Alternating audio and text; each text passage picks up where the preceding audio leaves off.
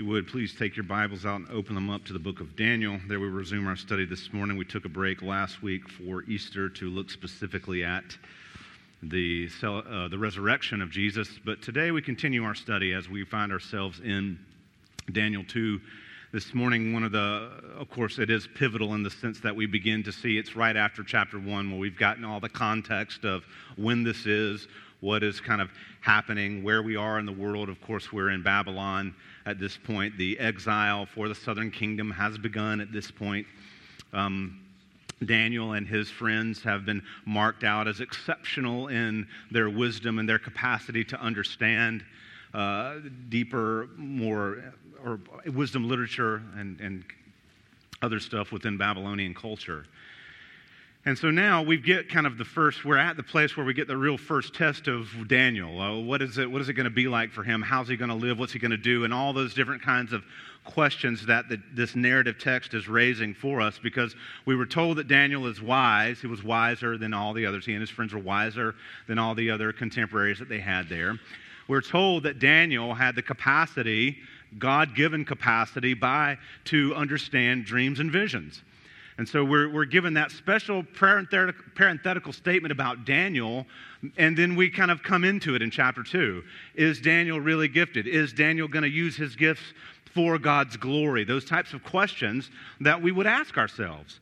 Is this going to be a stand for Daniel, or will he capitulate to culture? And you're going to hear me raise those questions again and again, because I really do believe in a lot of this narrative literature, especially when you see God's people kind of uprooted and planted in the midst of pagan cultures. The number one question is always that when we come to those texts, the number one question we should always ask is, how will they live? What will they do? Because we understand that so much of Israel's history, the overarching theme of Israel's history, is her failure in moments where she's put into situations where she had an opportunity to live for God. She capitulates to broader culture. And so when we see examples in places like Daniel here or Joseph in Egypt in the book of Genesis, and we see them go against the grain, we see them make a stand for truth, we see them actually want to live for and honor Yahweh in the midst of a pagan culture, well, of course, it's easy for us to say, well, yeah, that's what they should do. And of course, we can read it and think that, but when we're actually living it out, it is not an easy charge. It is a difficult task. And so rightly, these men and women are commemorated in Scripture who take the principles of faith so seriously that they say, I'm willing to die for it. Even if it kills me, this is where I'll stand. It encourages me, dear friends, because we are all human beings. Daniel put on his robe the same way you put on yours. There's nothing special about Daniel other than God called him out of the world to be a man who shines brightly for him. Do you know what Jesus has said about each one of you sitting here this morning? If you call Christ Lord, do you know what he's said of you? He's called you out of this world to be salt and to be light, to shine brightly in the midst of a dark world. And so when we look at Daniel, it's easy to say, well, I could never do that. If we make a stand for Jesus right here in Gainesville, Florida, you're doing exactly what Daniel did. Now, you might not have to face some hungry lions, which is to your benefit.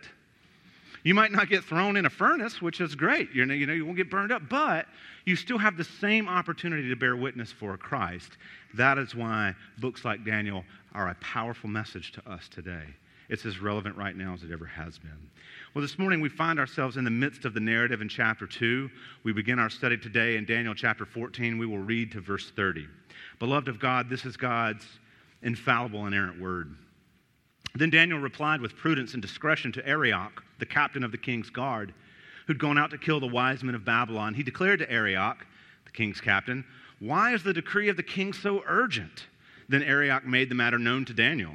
And Daniel went in and requested the king to appoint him a time that he might show the interpretation to the king. Then Daniel went to his house and made the matter known to Hananiah, Mishael, and Azariah, his companions, and told them to seek mercy from the God of heaven concerning this mystery, so that Daniel and his companions might not be destroyed with the rest of the wise men of Babylon. Then the mystery was revealed to Daniel in a vision of the night. Then Daniel blessed the God of heaven. Daniel answered and said, "Blessed be the name of God forever and ever, to whom belong wisdom and might. He changes times and seasons. He removes kings and sets kings up. He gives wisdom to the wise and knowledge to those who have understanding. He reveals deep and hidden things. He knows what is in the darkness, and the light dwells with him. To you, O God of my fathers, I give thanks and praise, for you have given me wisdom and might, and have now made known to me what we asked of you, for you have made known to us the king's matter. Therefore, Daniel went to Arioch, whom the king had appointed to destroy the wise men of Babylon. He went and said thus to him, do not destroy the wise men of Babylon. Bring me in before the king, and I will show the king the interpretation. Then Arioch brought in Daniel before the king in haste and said thus to him, I have found among the exiles from Judah a man who will make known to the king the interpretation. The king declared to Daniel, whose name was Belteshazzar, are you able to make known to me the dream that I have seen and its interpretation? Daniel answered the king and said, no wise men, enchanters, magicians, or astrologers can show the king the mystery that the king has asked. But there is a God in heaven who reveals mysteries, and he has made known to King Nebuchadnezzar what will be in the latter days. Your dream and the visions of your head as you lay in the bed are these. To you, O king, as you lay in the bed came thoughts of what would be after this. And he who reveals mysteries has made known to you what it is to be. But as for me, this mystery has been revealed to me, not because of any wisdom that I have more than all the living, but in order that the interpretation may be made known to the king, and that you may know the thoughts of your mind. So ends the reading of God's word. May he add his blessing. Please pray with me for a moment. Father, your word is before us and open and rich and true. Be with us now as we study. Be with us as we go through this bit by bit. Use it to help us to deepen our roots in you and help us to grow stronger in our faith. I pray in Christ's name. Amen. World War II was a tragic time in the history of the world. And of course, we know the tragic events started well before the 1940s. But in the throes of the 40s, when Germany and now at this point in the time, England were at war, Germany was on a blitz offensive, just bombing cities left and right. Any enemy that they had, the Luftwaffe would go in and bomb and fight and destroy and bring these cities to their knees. There are countless stories about people who survived those types of raids, but there's one story in particular, the family's name escapes me, but this guy was writing about his time during that time, and he was writing about an observation. One night, several people in a London town were caught in the midst of bombing, and as they were all running to one shelter in particular, it exploded. And families began to scatter in panic of what we're going to do. We've got to get out of here because bombs are bursting. Children are screaming. Dads are trying to help, and dads and moms are trying to help children not get lost and detached. And this one family, this one father was running, and he was running to another shelter, and it too exploded. And he feared, and he saw craters in the earth where bombs had been hidden. So he jumped down into this crater just to get out of harm's way, just to get low enough so that they could try to maybe ride this out until they could figure out what they wanted to do. And he let go of his child's hand, and his child couldn't see him. There was smoke, there was fire, there was hysteria. Things were popping up all around him. And the father called out to his children, come down here, I'm down in this crater. No, Dad, we can't see you. Where are you? We can't see you. Just jump. No, we can't see you. They were panicking. And he was trying to calm them. He said, this is lying. And somebody watching this who also jumped down this hole, this is what they heard. I know you can't see me, but I can see you, and I need you to trust me and jump. And they did. And good dad caught children, got his wife and his children into the hole, and they were able to ride out until the worst of the blitzing was done, and they could find decent shelter. What a poignant picture, because where do we find ourselves in our faith journey so often? We can't see the other side. We can't see the end. We can't see maybe even what's right in front of us. And so what will we do? Do we panic? Do we let anxiety take over and try every other thing but the Lord? Or do we finally come to grips with the reality that we have a God who graciously, lovingly sees all things and says, jump to me, I've got you. Come to me, I have you. You are going to be safe if you follow me. It is a beautiful picture, beloved, of what is true, of what it means to have faith in the face of mystery, what it means to have faith in the face of what is unknowable in a moment, or at least unseeable or unknowable from our standpoint. As Daniel 2 unfolds, we get the in-depth look of faith in the face of great mystery. I want you to think about Daniel gets put right on the spot, towards the beginning of this chapter, and what will he do? Will he succumb to the hysteria that the other wise men have? Will he trust the Lord? That's the two questions in front of us. Daniel had to walk a fine line here of trusting God and being prudent in a foreign land. And this is commendable. This is one of the ways that we find Daniel exemplary about how do I live prudently in a world that is against God, but also how do I not compromise my testimony? Because we can live prudently, we can live with discernment and prudence, but we also have a testimony that we are to keep. And Daniel is walking this fine line. So the central question, as I've already mentioned, how will Daniel respond in adversity? Because this is not the last time adversity will be confronting Daniel. He will get it again. And in fact, he will have to translate something again. And in fact, he will have to decide if he's going to pray to the God of heaven at risk of personal death. So all these things, this is just the beginning of adversity for Daniel. It's going to constantly be, how will he respond? You and I, we have a common bond with Daniel because we have to face circumstances that don't make sense all the time. We have to face circumstances that in a moment do not seem solvable. That when we look at it, we don't know how to get around this. We don't know what we're going to do. We can't see past it. And so what will we do? What will we do? How will we live? How will we respond? How do we respond? Well, one of the things we can do, if we really want to follow Daniel's lead here, one of the things we can do is realize how valuable and important prayer is. Did you notice that? And we'll get here in just a moment, but Daniel's first response, again, was not anxiety. I'm not saying he wasn't fearful. I'm not saying he wasn't scared. But at least in the text, what we know that did happen, he prayed. That was his first thought. Let's pray. And we need to understand what a powerful tool we have in our toolbox when it comes to living for the Lord in this world, and even in the face of adversity, is prayer.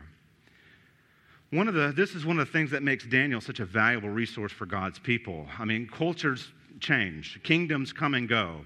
But here's the thing, the human condition remains constant, and trials are as sure as the next sunrise. So humans, times change, kingdoms change, technology changes. The things that don't change much are human beings. We're essentially the same as they were. We're essentially given over to trial and hardship and evil, and sin is in the world, and we still have to contend with other people's wickedness. So much of the conditions that describe this world in the BC era describe our world. And so it becomes a poignant reminder. In the face of confounding mystery, we have this objective, constant truth. The gospel of Jesus Christ, the Word of God, that speaks through trial, that speaks through time, that speaks through all matter of things to bring truth to us when falsehood is abounding, when what's false seems to flourish. And so the Word of God, it doesn't, you've heard me say this before, I'll say it again, it never promises ease, it never promises comfort, it never says we'll have those things in abundance. But what it does promise is life and peace. It does promise life and peace in the only one who can give that life and that peace, and his name is Jesus Christ. And so when we're looking here at Daniel, the main idea I want for us to see this morning is this, that the prayer of faith is our best weapon in adversity. That the prayer of faith is our best weapon in adversity. As we're looking here, as this chapter unfolds, we're kind of seeing these three pillars form. Trials, which are going to be constant. Faith, which is going to be constant. And worship. The three things that we kind of in our lives, the trials are going to come.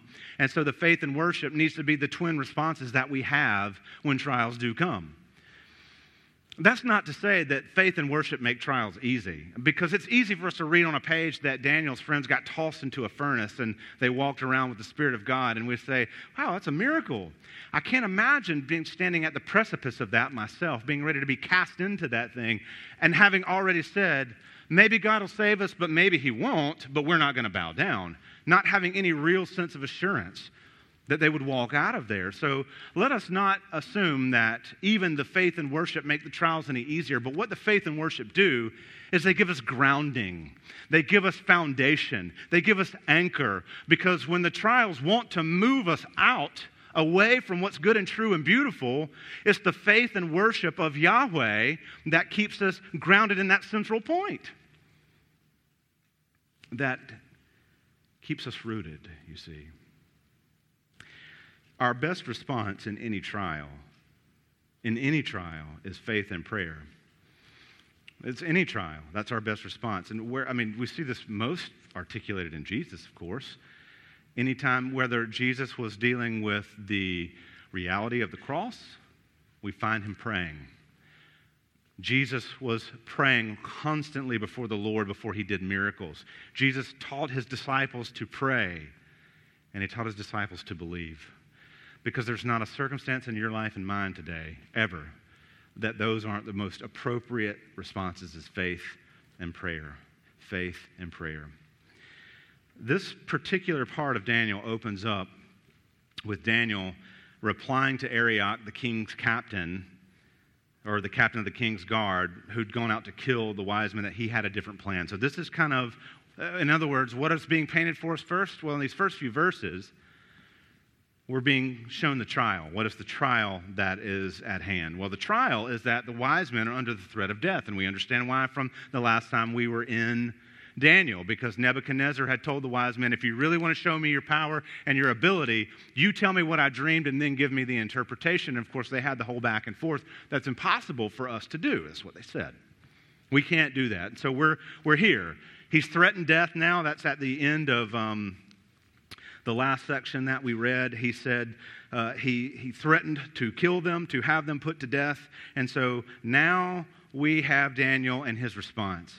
And when we come to Daniel, it says he replied with prudence and discretion to Arioch. And so we're looking at Daniel. He possesses this prudence, this discretion, and these things are important simply because in how he's approaching Arioch and how he's come to Arioch, we're seeing a comparison. Daniel is embodying the character of the God who saved and called him. By mentioning his prudence and his compassion, or his prudence and his wisdom here, he's setting Daniel apart from the other people. His discretion, his prudence, his wisdom is showing him to be different. Why? Well, what it's telling us is in the midst of this turmoil, in the midst of this trial, you're not seeing a man panic. He's not losing it, as it were. He's coming with discretion. He's coming with prudence. He's showing that I can remain calm in turmoil because there is something more powerful than this at work. But I love the comparison that this paints between Daniel and Nebuchadnezzar. Nebuchadnezzar had wanted what he wanted. And when he didn't get what he wanted, he said, I'm going to kill you. And remember, he didn't just say, I'm going to kill you. He said, I'm going to tear you limb from limb.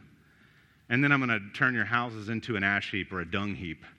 And I'm going to kill your families. I mean, that's more or less, he just went kind of crazy because he wasn't going to get what he wanted. And then here's Daniel in the face of adversity.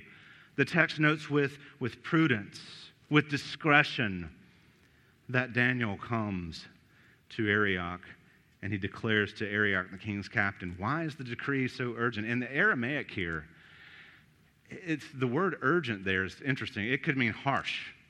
So it's got this double meaning of, the ESV translates it urgent, which is right, it's a good translation, but it could also mean harsh.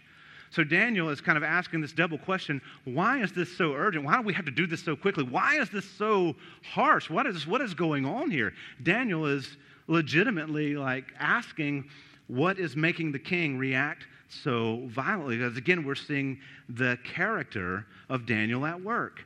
He's not capricious. He's methodical. He's thoughtful. When we see Nebuchadnezzar in light of this command, he's volatile. He's unstable. Daniel is calm and measured, and Nebuchadnezzar is volatile and unstable. And so you're all right at the beginning, you're getting this picture of the God-man and the world-man. The God-man lives out godly character. The world-man lives out from his flesh. And so you have that comparison right there. But here's, to me, in this whole paragraph, one of the most profound things that we read. So he declared to Arioch, the king's captain, why is the decree so urgent? And Daniel went in, verse 16, and requested the king to appoint him a time that he might show the interpretation to the king. Now, I want you to let that marinate for just 1 second. Daniel doesn't know the dream. He doesn't know the interpretation. He has no other information. And he goes into the king, gets an audience with the king, and says, if you'll give me just a little bit of time, I will give you what you want. Beloved, that is a step of faith right there. That is a man who goes in there armed with faith, armed with a sincere trust in the Lord, who says, I don't have what I need. There's a mystery in front of me, but I'm stepping into it because I trust the Lord. I had chill bumps. That is one of the more powerful verses in this paragraph where we have Daniel saying, give me time and I will give you what you want. And not because he has some special insight at this point, as he makes that clear here in just a moment. But Daniel, so he asked for this time, and then Daniel went to his house and he made the matter known to his friends, Hananiah, Mishael, Azariah, his companions, and he told them, seek mercy from the God of heaven concerning this mystery, so that Daniel and his companions might not be destroyed with the rest of the wise men of Babylon. So before he knows what God will do, he says, I'll give you an answer, or eventually God will make it known to you. And then his faith compels him to now go to his friends in the most dire of circumstances and not say scramble, not say go nuts, pray to the God of heaven for mercy. Beloved, I cannot tell you what a powerful statement that is. If there's any other powerful statement that rivals verse 16, it's got to be this one. Not go to Nebuchadnezzar and beg him. Not bribe anybody you can to get us some more time so we can skin out of here. Not plead mercy from Nebuchadnezzar. Go to God. At this point, we are past Nebuchadnezzar. Nebuchadnezzar is only the obstacle. The person that they need to get to is Yahweh. And so we don't need Nebuchadnezzar's mercy. We don't need Nebuchadnezzar's niceness. We need the Lord. We need the Lord. That's where they are.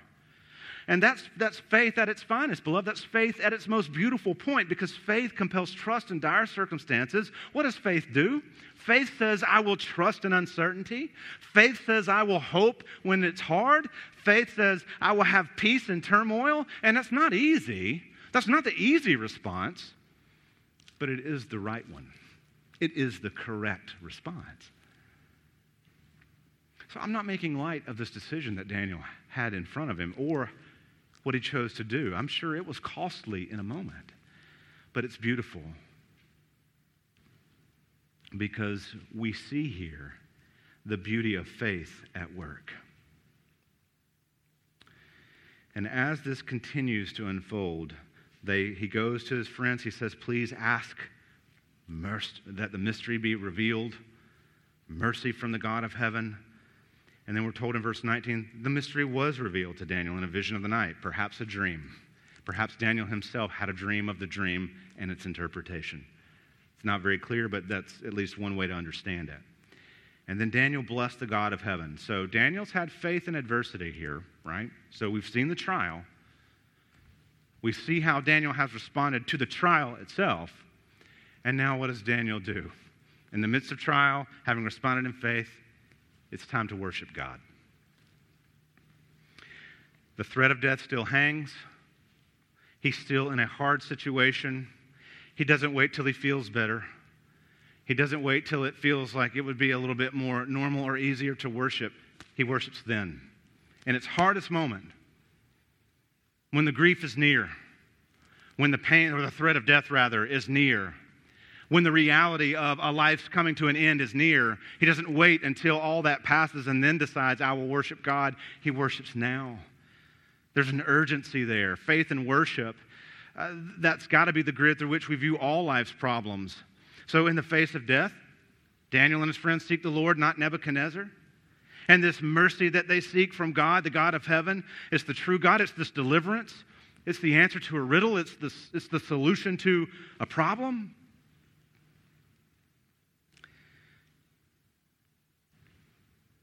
Then the mystery was revealed to Daniel in a vision of the night. Then Daniel blessed the God of heaven. You know what's interesting here? That Daniel, he says, and his companions, that they might not be destroyed with the rest of the wise men of Babylon. You read interesting things when you're reading and you're studying the history, and some theologians, one in particular, kind of speculated, Daniel responded too quickly. You may say, what do you mean? He said, Daniel had an opportunity to have his pagan counterparts destroyed by a king. So Daniel responded too quickly. He should have let them be killed under the sword as God's judgment against them, and then Daniel and his friends had primary influence of the king. Let me tell you how ghastly wrong that is.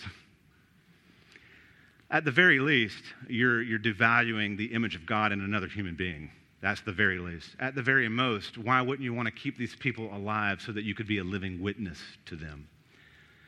Daniel, we have to love his pro-life stance here. He's not in it for himself. He's not selfish. He's not just trying to further his Judean, gang. He's trying to save the lives of people who are made in the image of God, who would probably be his enemies thereafter, but it didn't matter. Because he's not saving them so they'll be his friends. He's saving them because it's the right thing to do. So Daniel, in response to God's mercy, he comes to this worship. He comes to this moment of worship that is so beautifully written here, starting in verse 20. Blessed be the name of the God forever and ever, to whom belong wisdom and might. He changes times and seasons. He removes kings and sets up kings. He gives wisdom to the wise and knowledge to those who have understanding. He reveals deep and hidden things. He knows what is in the darkness, and the light dwells with him. To you, O God of my fathers, I give thanks and praise, for you have given me wisdom and might and have made known to me what we asked of you. For you have made known to us the king's matter. This praise and worship is giving it to God. What the primary reason is because God is faithful. God is not a dormant God. The Babylonian wise men, their gods had come up empty.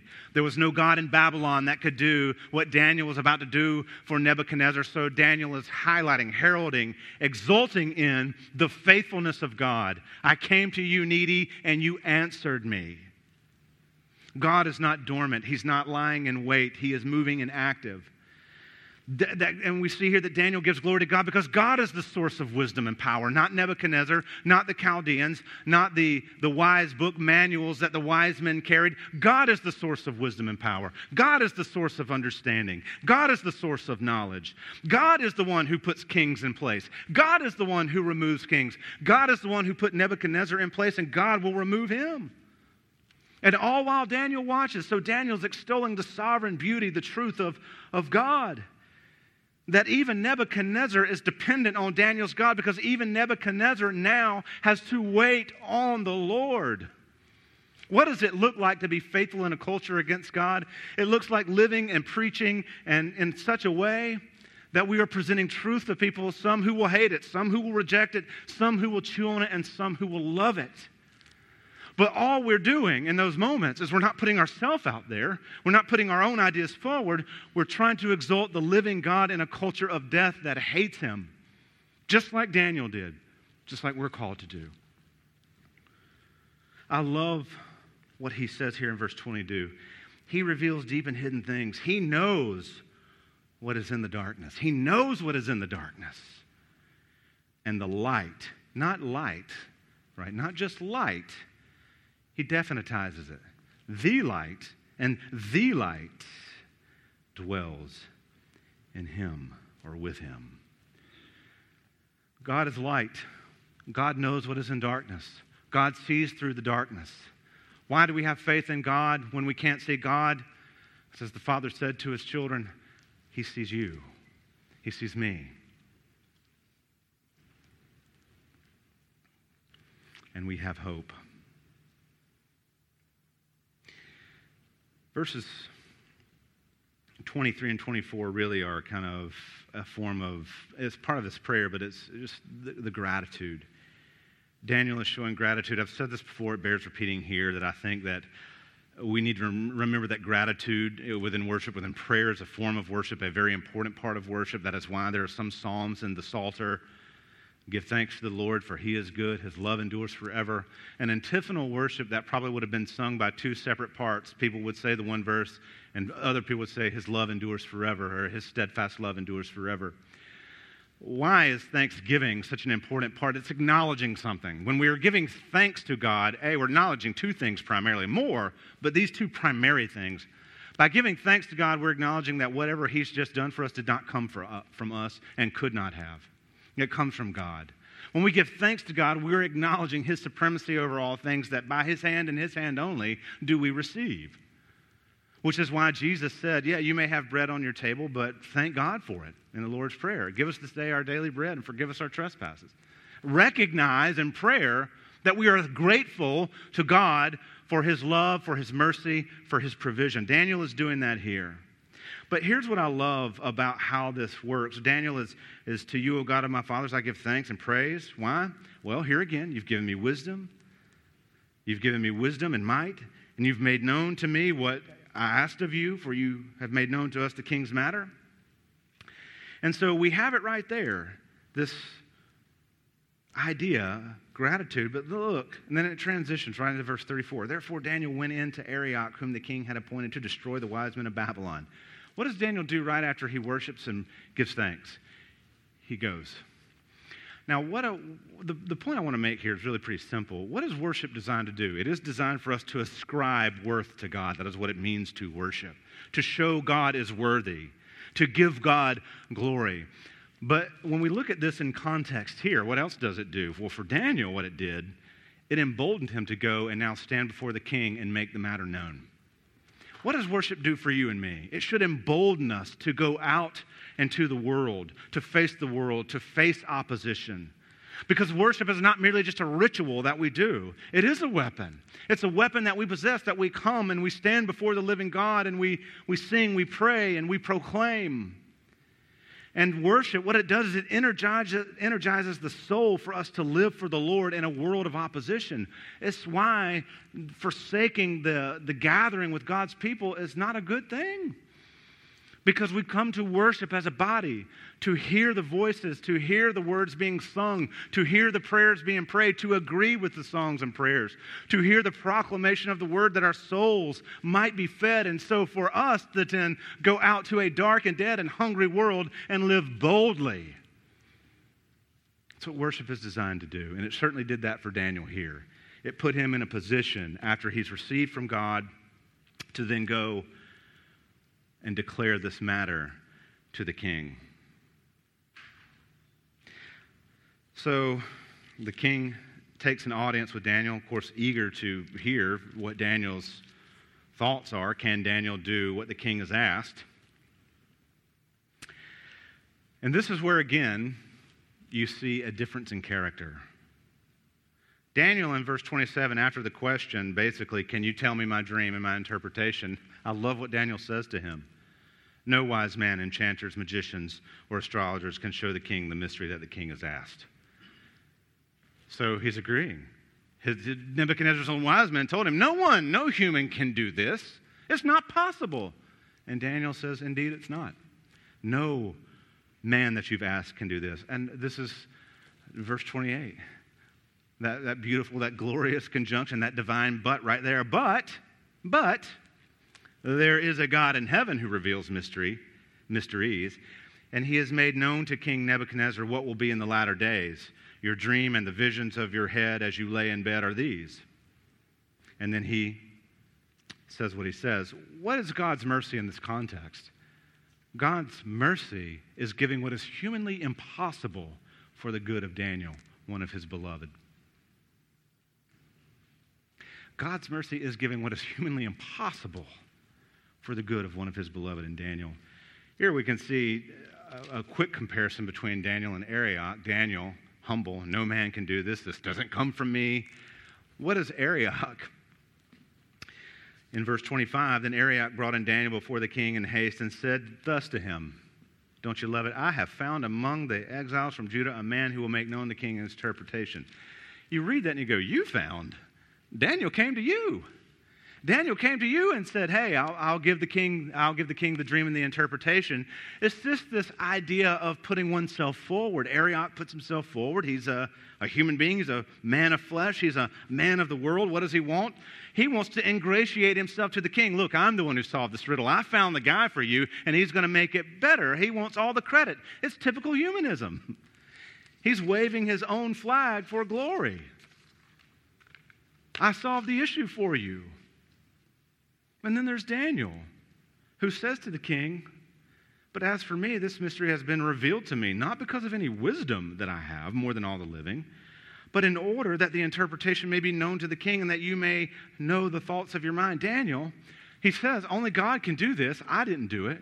And by the way, I didn't do it because I didn't receive it. The mystery wasn't revealed to me because I'm any better than anybody else. I love this honest humility from Daniel. Arioch says, me, me, me. Nebuchadnezzar says, me, me, me. Daniel says, Yahweh, Yahweh, Yahweh. It's the beauty of this worldview that separates these people out. One says me, one says the Lord. One says my glory, one says the glory of the Lord. One says I received, one says I am, and so forth and so on. And so what is humanly impossible, Daniel says God's power has made it known through revelation. He revealed the mystery to me, and now you have it because there's a God in heaven who is merciful. Verse 30, we can't let this paragraph end without making this statement. Verse 30, yes, glory goes to God. The whole point of this, and this will be true in Daniel repeatedly, the glory is God's alone. It's never going to be Daniel's. It's never Shadrach, Meshach, and Abednego's, or Hananiah, Mishael, or Azariah. It's never anybody else's. The glory is God's. And Daniel again and again and again puts God in the center and steps back. I love that beautiful statement by John the Baptist who says, I must decrease and he must increase. So many times you find Daniel stepping back from the spotlight so that the glory of Yahweh can shine in a moment. Beloved, I can't think of any better way to live our lives. Is it hard? Yeah. It's not easy to do that. It's hard to not let our success drive us to a place of putting our own ourselves and our accomplishments on a pedestal and to ultimately say, I am worthy. Daniel challenges us to say, God is worthy. He's made everything beautiful in its time. He's created us in his image to shine for him, but God is the one who is glorified. So we think about God's mercy, it affirms faith, and it compels worship. You know, it is true that Daniel stepped out in faith, that it's also true that he had a profound trust in the mercy of God. And that's what shapes this whole narrative. Faith is not the assurance of the most desired outcome. Faith is not the assurance of the most comfortable circumstances. Faith is not the assurance of the easiest path. Faith says that we are trusting in the sovereign mercy and goodness of God even when we can't see the other side. Not too long ago, I may have mentioned this before, I was talking to an older brother in the faith who was kind of helping me think through some issues in life. And I think like most people, sometimes I struggle with disappointment. Maybe you do too. You just get supremely disappointed about things and you wonder, will this ever be okay? When we're in the grip of that type of deep despair and disappointment, you know what you absolutely cannot do? You cannot see the other side. You cannot. You've been blinded from it. Whether by your own actions, whether or some other circumstances. But that type of deep down disappointment, it is blinding. It is the reason people choose suicide or give in to despair and choose any number of pathways that lead them to destruction of some sort. But as this brother was talking to me, he said, sometimes, Brad, it sounds like in the midst of that disappointment, you can't see the other side, you just kind of give up, and you choose to be numb or distant, rather than saying, I know that Jesus is on the other side, I have to press in by faith. And he nailed me. He was absolutely right. That's exactly what happens. I go through circumstances sometimes and I'll lose my way because I can't see. And I'm focused so much on being able to see and understand that I kind of lose hope in a moment, and I choose despair. And it causes depression and anxiety and any number of different things. But God, faith, what faith does is says, yeah, it's painful, it hurts. No one likes to live in disappointment, and you have your share of yours, I know you do, and you deal with them. And no one likes to be there. But faith is not it's not just a Christian catchword that says, well, when life is hard, I have faith. You know, my goodness. If people do that, it makes me angry. Or that, I'm happy all the time. That old children's little gospel song. If you love that song, I'm sorry, I've never liked it. Because I have never felt as true. The point is that we find ourselves in situations where we can't see the other side more times than not. And there's always a choice in those moments. As cliche as it may sound in a moment, will I trust God in this and come what may, hang on to that trust with all I can? Or will I let despair and depression and sadness take hold of me and put me in a place that I never wanted to be? Because those things will take you to places that you never wanted to go, and you'll pay a price that you never wanted to pay. So, beloved, I'm encouraging you with me right now, myself mainly, but be encouraged by it. Let's choose faith when we can't see the other side. Daniel did, and it was powerful. I don't know what God will do in your life. I don't know what he'll do in mine. But like the beaver said to the Pevensey children, I know that he is good, and he is the king. Please pray with me.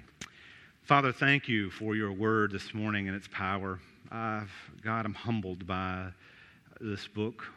So grateful that you inscripturated it, that you saved it for your people so that in April of 2021, we could read it and be reminded that, yes, we are not so different. God, I thank you for Jesus Christ, whom you've given on our behalf, and I thank you for the truth and beauty of your word. I pray that you would deepen our roots this morning, transform us, and cause us to continue to deepen our faith for your glory and for our growth. It's through Christ we pray. Amen.